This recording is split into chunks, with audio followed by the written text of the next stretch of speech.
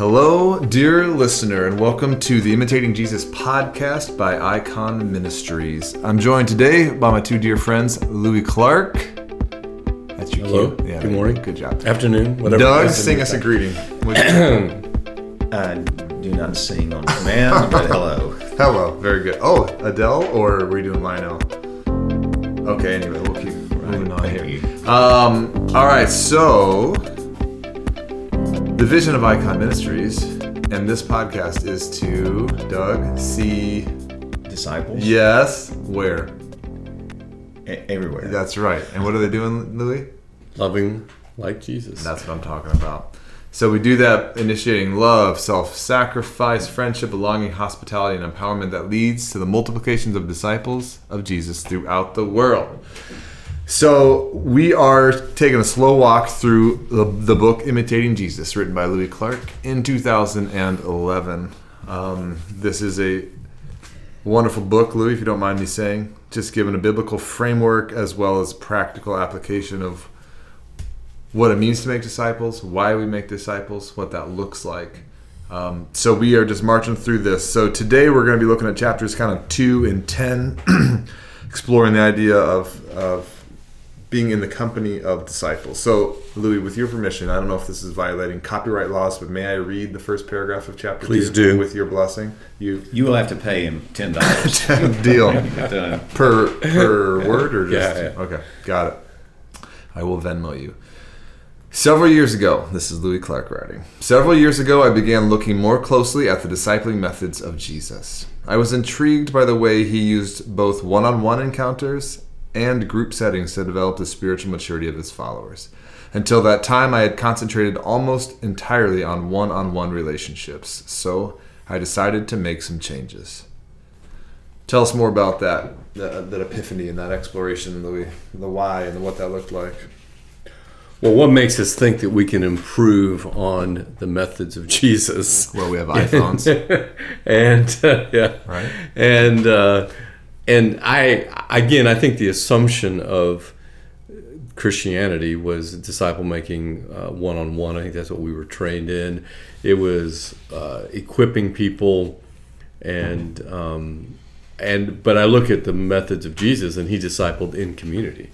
You know, he gathered the 12, and then we have 4 camera angles through the books of Matthew, Mark, Luke, and John that look at the training of the 12 and their relationship of Jesus with his men.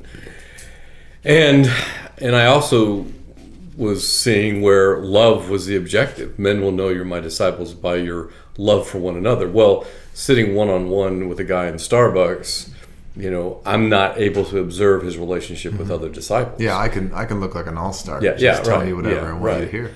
And so what I did is at that time, I think it was about 10 different guys I was discipling. So I pulled them all together. And the other piece that was new to me was hospitality. And so I pulled all the guys together and cooked. And I remember the first thing I cooked was Italian beef because I'm from Chicago, and that's what my mom made. And so she coached me on how to make Italian beef sandwiches. And so that's what we had. And it was the first time these guys had been together. Many of them didn't even know one another. And as I mentioned in the book, it was kind of a disaster and a fiasco because I started realizing they didn't necessarily get along, and I saw things in their lives that would only be exposed if you were in a relationship in a group like that. And so from there I had to almost start over and say, okay, I've got a lot to work on with this guy and that guy. But that's what, again, I think that's what disciple making is. That is the method that Jesus showed us.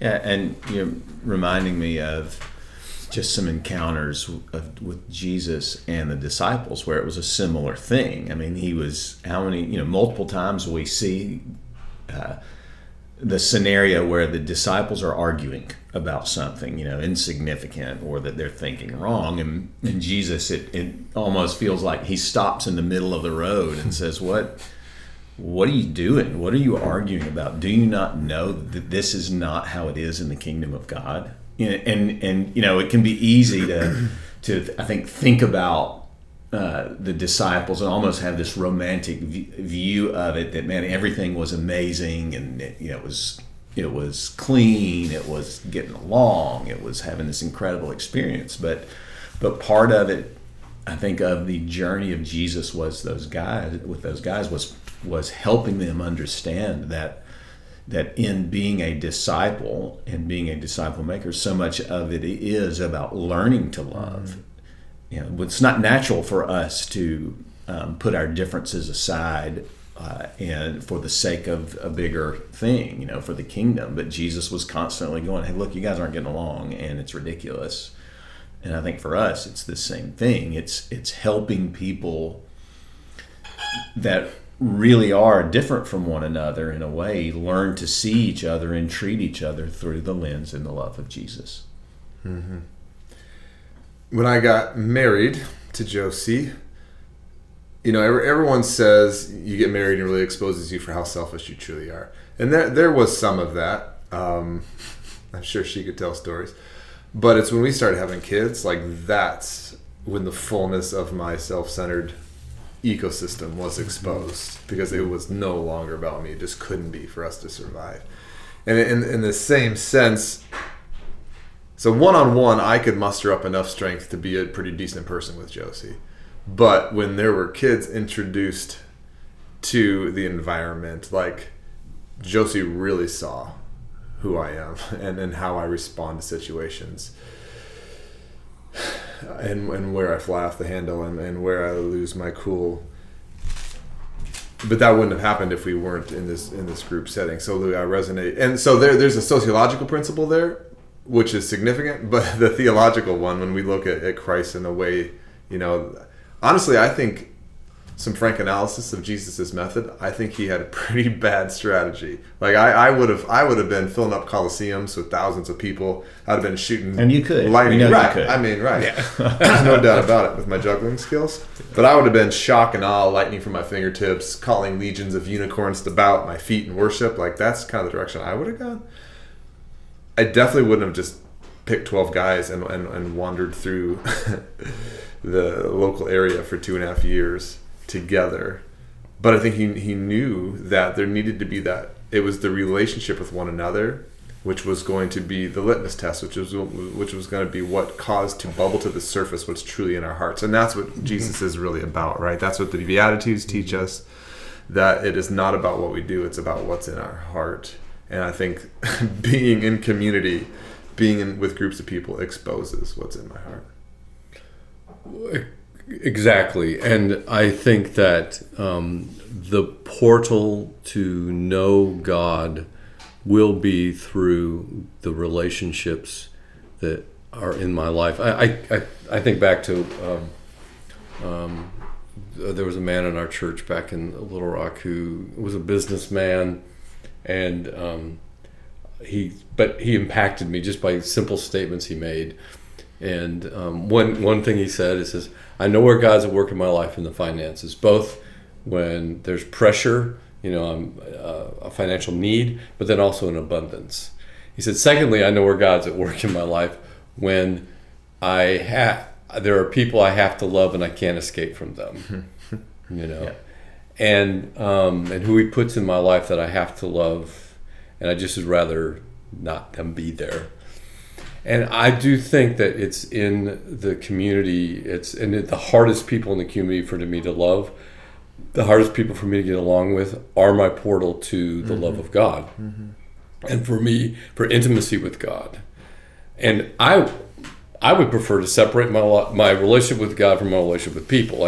Here's my relationship with God over here, here's my relationship with people over here.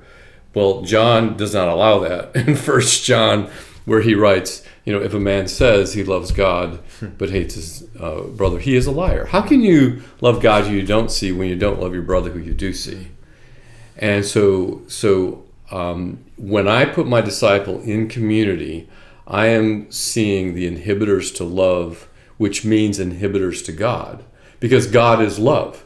John writes, he who lives in love lives in God and God in him. And so it's only in community that I kind of have a barometer reading of my disciples' ability to both to love and to receive love. Because some are good at receiving the love, but terrible at giving it. Some people are good at giving it, but are terrible at receiving it. Well, it's got to be both. It's got to be a two-way street. And it's not, and again, it's not just about your relationship with people. We're talking about your relationship with God. So how I'm helping my disciple connect to God is to help him connect to the other disciples. Well, that refinement exists for me too. I mean, I remember a guy who was in our community, and it just always felt easier when he wasn't there. Like, it always just felt a little lighter and more enjoyable when he wasn't there. And that there was a critical spirit in me that could identify the 5 things that was wrong with him. But it wasn't until God really humbled me and worked on my heart. It said, no, the reason why he acts like this is not because he's arrogant and self-centered. It's because he's insecure and scared. And so my criticism and judgment melted away to empathy and to care.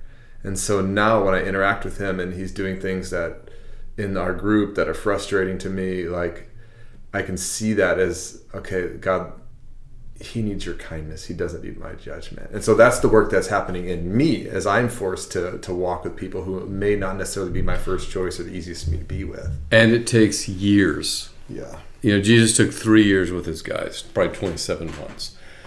And, you know, I want it to be quick, or one conversation with them, but it doesn't work. Because it's not only his relationship with, you know, Peter's relationship with Thomas, it's Peter's relationship with Thomas, Peter's relationship with Andrew, Peter's relationship with Matthew, and Matthew with Peter's. And then how does Peter's relationship with Thomas affect Peter's relationship with Matthew? So there's a complexity that goes on relationally, and it takes a while to work that all through. Yeah, and one of the things to me that I think is really beautiful and fun to see, though, is when sort of the light bulb of love begins to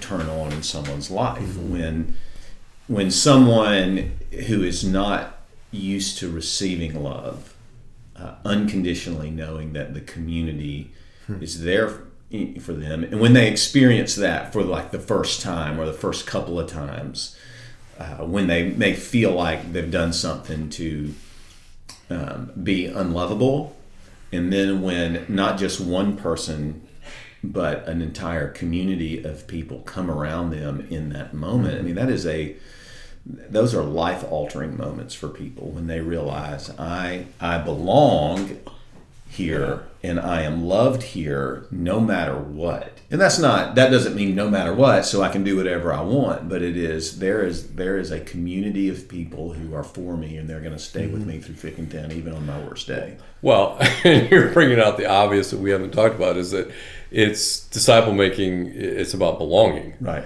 And the only way you can make disciples is in belonging, and belonging to God through the gospel. We are now adopted to God's family. And so it really is a belonging experience. And how do I do that one-on-one at Starbucks? You know, you know, maybe a friendship and belonging, but not like you're describing in the group dynamic of belonging, you know? Yeah, and a lot of people have not had that experience in their life. They're used to people turning their back on them. They're used to their friends leaving them. They're used to, you know, those kind of negative experiences. And I think that's what's so unique about discipling in community, when it is hopefully done through the group laying down its life for the individuals. That's just a unique and powerful thing that can't happen to its fullest in a one-on-one. And it's countercultural. We are raised to be rugged individualists, or it almost feels wrong to belong. Yeah. And or it's wrong to receive. Well, I don't want to receive because that makes me look weak and needy. Right. Sure. And who you know, or may obligate me to right. you know, and I don't want to do that. I wonder, I've never thought about this before, but I wonder, so after Peter denied Christ, and just the shame that he surely felt in that, to levels he's probably never felt shame before, And then we have the passage where Jesus restores him, right? Feed my sheep. Do you love me? Feed my sheep. But I wonder, what did it look like for the other 10 guys to come around him? Yeah, because they obviously did. They obviously did, because they allowed him to lead and they empowered him to lead. But what? Because the leader's away now. Jesus is gone. And so there was that restoration with Jesus, but there had to have been something that happened within that group that says, okay, we see you, we see what you did, but you are still one of us. Yeah. In fact, we need you to lead us. You're not disqualified. You're prepared by this. I don't want to read too much into it, but I just am, if he hadn't had the other 10 around him, I wonder how different his development would have been as a leader. Yeah. So I've heard both of you guys say that love at its core, in a word, is rather disciple making in its core is love. And another synonym I've heard you guys talk about is friendship. Why are you using those terms synonymously? Like what do love and friendship and disciple making have to do with one another? Well, I think it comes from the essence of God. I think friendship comes from who he is. I mean, his friendship with Abraham is what the scriptures describe it. He spoke to Moses as a man speaks to his friend, face to face as a man speaks to his friend. And then once again, Jesus comes on earth and we see what God looks like in our world. And what is he? He's a friend to sinners. Mm-hmm. He's a friend to the marginalized. He's friends with Lazarus and Mary and Martha. And, and to his disciples, he says, you are my friends. Mm-hmm. And so that's, once again, I can't separate disciple making from friendship and friendship from disciple making. Yeah, in the Gospels, we really do. It's easy to forget that we really do get a limited view of the relationship between Jesus and the disciples. There was so much more happening in those relationships that we don't get to see, and they were together so much. And in John 15, when greater love is knowing this, that he laid down his life for his friends. You are my friends. Mm-hmm. That there was just thousands and thousands and thousands of moments that reflected that mm-hmm. that they had. They hung out together. They laughed together. They ate together. They enjoyed one another. They were about the work of the kingdom, but it was there was so many other things going on that made that such a powerful experience together. And I think it was genuine friendship of commitment to one another. And when we talk about friendship, though, I think that we have to be careful in our context, in the Western context, what we mean by friendship. Because I think the Western cultures are pretty bad at friendship. We're not good at friendship because of the rugged individualism, and so again, getting a biblical view of friendship, and that's where I think the reason that the story of Jonathan and David is in the scriptures is to paint, what friendship looks like. And again, we take our Western values and put it on that friend. We see it as two fraternity brothers, hanging out together. Well, in reality, Jonathan had to be 20 years older than David. Jonathan was married. Jonathan had kids. David was a 17-year-old teenager. And Jonathan's the king, the heir apparent to the king. He's a prince. He's a warrior. And yet, again, he saw in David potential. I think he saw David from God's perspective, and then he made a covenant with David. It doesn't say David made a covenant, or they made a covenant together. It was the greater with the covenant with the lesser, and he gave symbols of the covenant to him, through giving him his sword, giving him his robe, and once again, I think it's the discipler laying down his life for his disciple. And again, your best friend may be 20 years older than you. Your best friend may become 20 years younger than you. I look at my friendship with Taylor Gardner, and he's at least 20 years older than I am. And I would say there's disciples in my life now they're like, I wish I would have friended with you when I was in college or high school, because of just the quality of life that they have. And so I think it is reframing what we mean by friendship also. Doug, I know when you were in college, there was a man, Tim Smith, who came alongside you and pursued you in friendship, and that had a pretty significant impact on your life. What was it about that friendship that was so shifting in your life experience? That was a lot. Again, it was a pretty fragile time for me personally. I won't get into all that, but it just was. There had been a lot going on, and I think I didn't really know in that time how all that was going on in my life and how it all really worked out, how it fit together. It was really confusing. Because I felt like, this life of faith, of following Jesus, was out of my league, honestly. Like, I really felt like, man, I just can't do it. I just can't do it. I couldn't live up to that. And so when I met Tim's 2 years older than me. And when he really pursued me, I didn't really understand why. He had knew a couple of my roommates, and that was kind of the connection. And then we ended up meeting, and he didn't. It wasn't, hey, let me fix something about you. He invited me into his apartment, and we ate cheap frozen pizza, that you could get 3 for $1 at the Winn-Dixie grocery store. Because this was in the 70s when you were in college? In the 90s. Okay, sorry. And now, and he was newlywed, and so he had that going on in his life, but he just chose to hang out with me, and I won't get into all the things that I liked about Tim, but he was normal. And like he was imperfect, and he wasn't afraid to be imperfect with me. But at the same time, I knew that he really loved Jesus and was pursuing that. And so there was this genuineness about him and about his pursuit to me that made me go, okay, yeah, I think I can hang with this guy for a little while. And so it was just genuine. In that season, I never felt like with him, man, there's an agenda. Mm-hmm. He's my friend, and he's looking out for me. And that changed. Yeah, it changed my life. I mean, that literally changed the trajectory of my entire life, that one friendship, which is pretty crazy. And I can't tell my spiritual story or how I feel or think about ministry and discipleship. I cannot tell that without talking about Tim. One guy who was a great friend to me, who it doesn't matter now, and with sort of different lives, I could pick up the phone and call him right now. We should do that live on the air. No.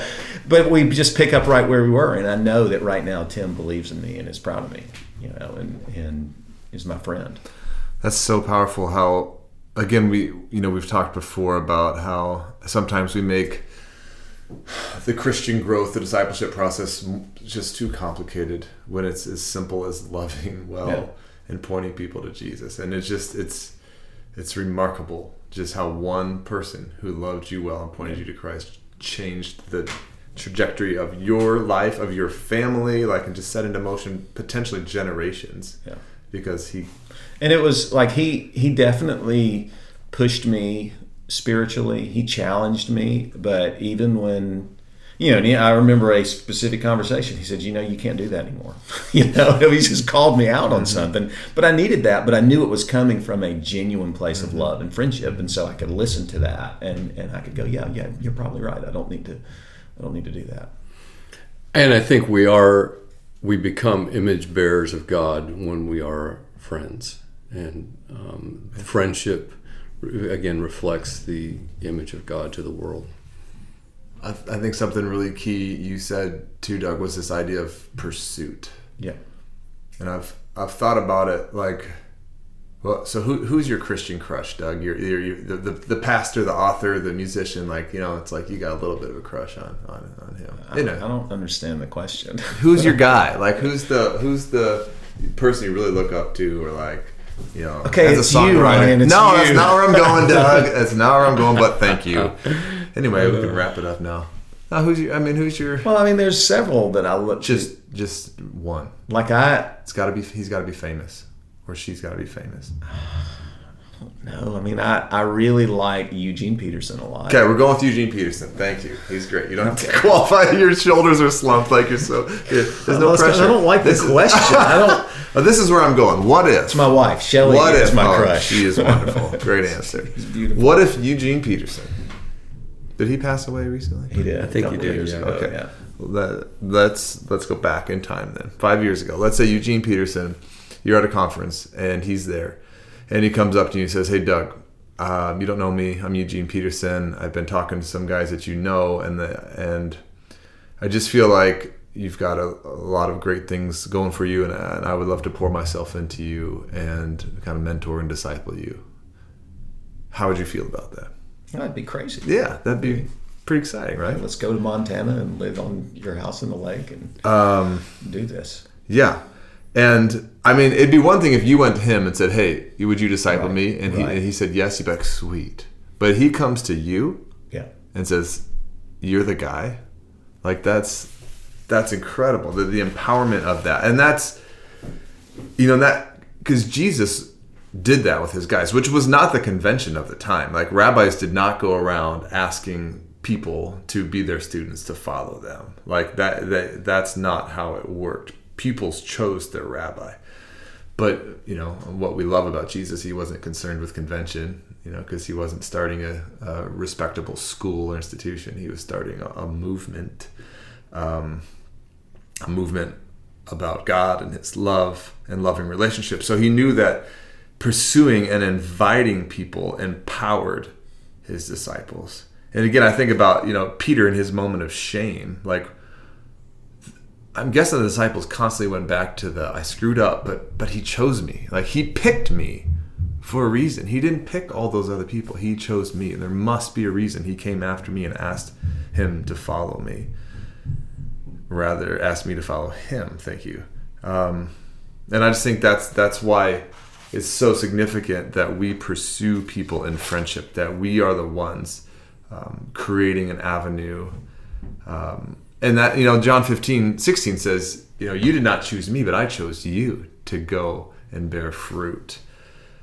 So yeah, my encouragement is that we don't wait for God to send people, plop them in our laps, but we pray, Spirit of God, who is it around me that you have for me? And I think with that too, and I think this is part of my own story, is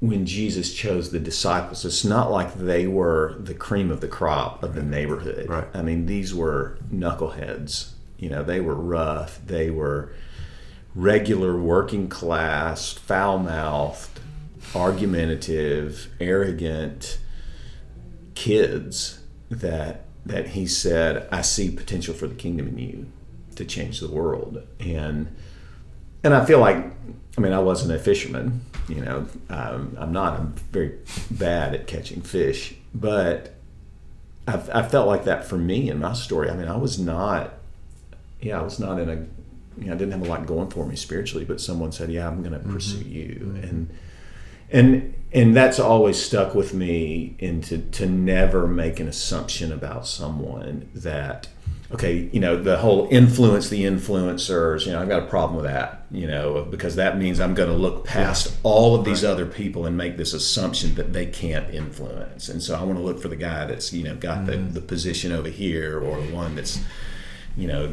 whatever. But Jesus, he went with the guy throwing a net in the lake.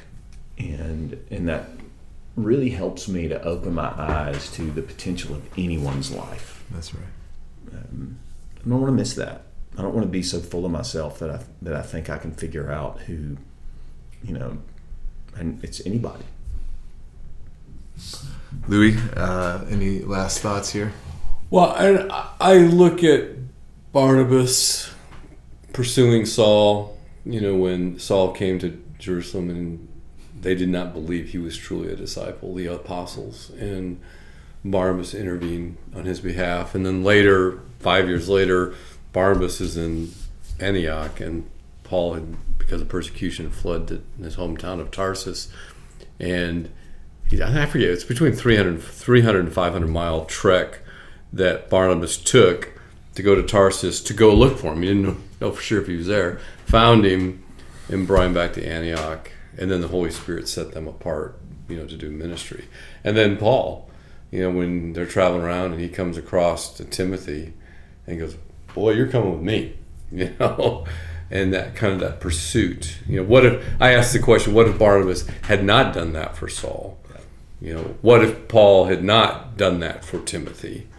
Humanly speaking, what would have happened in their lives? I look at my own life, I go, what if Taylor Gardner had not sought me out and given me a platform to do ministry? I'm not sure where I would be today. All right. Gentlemen, it's a pleasure as always. Thank you all for listening to our podcast as we're walking through the book Imitating Jesus by Louis Clark. You can head over to iconministries.org if you would like some more resources or access to other articles and videos on making disciples. Gentlemen, it's a pleasure. You're two of my heroes.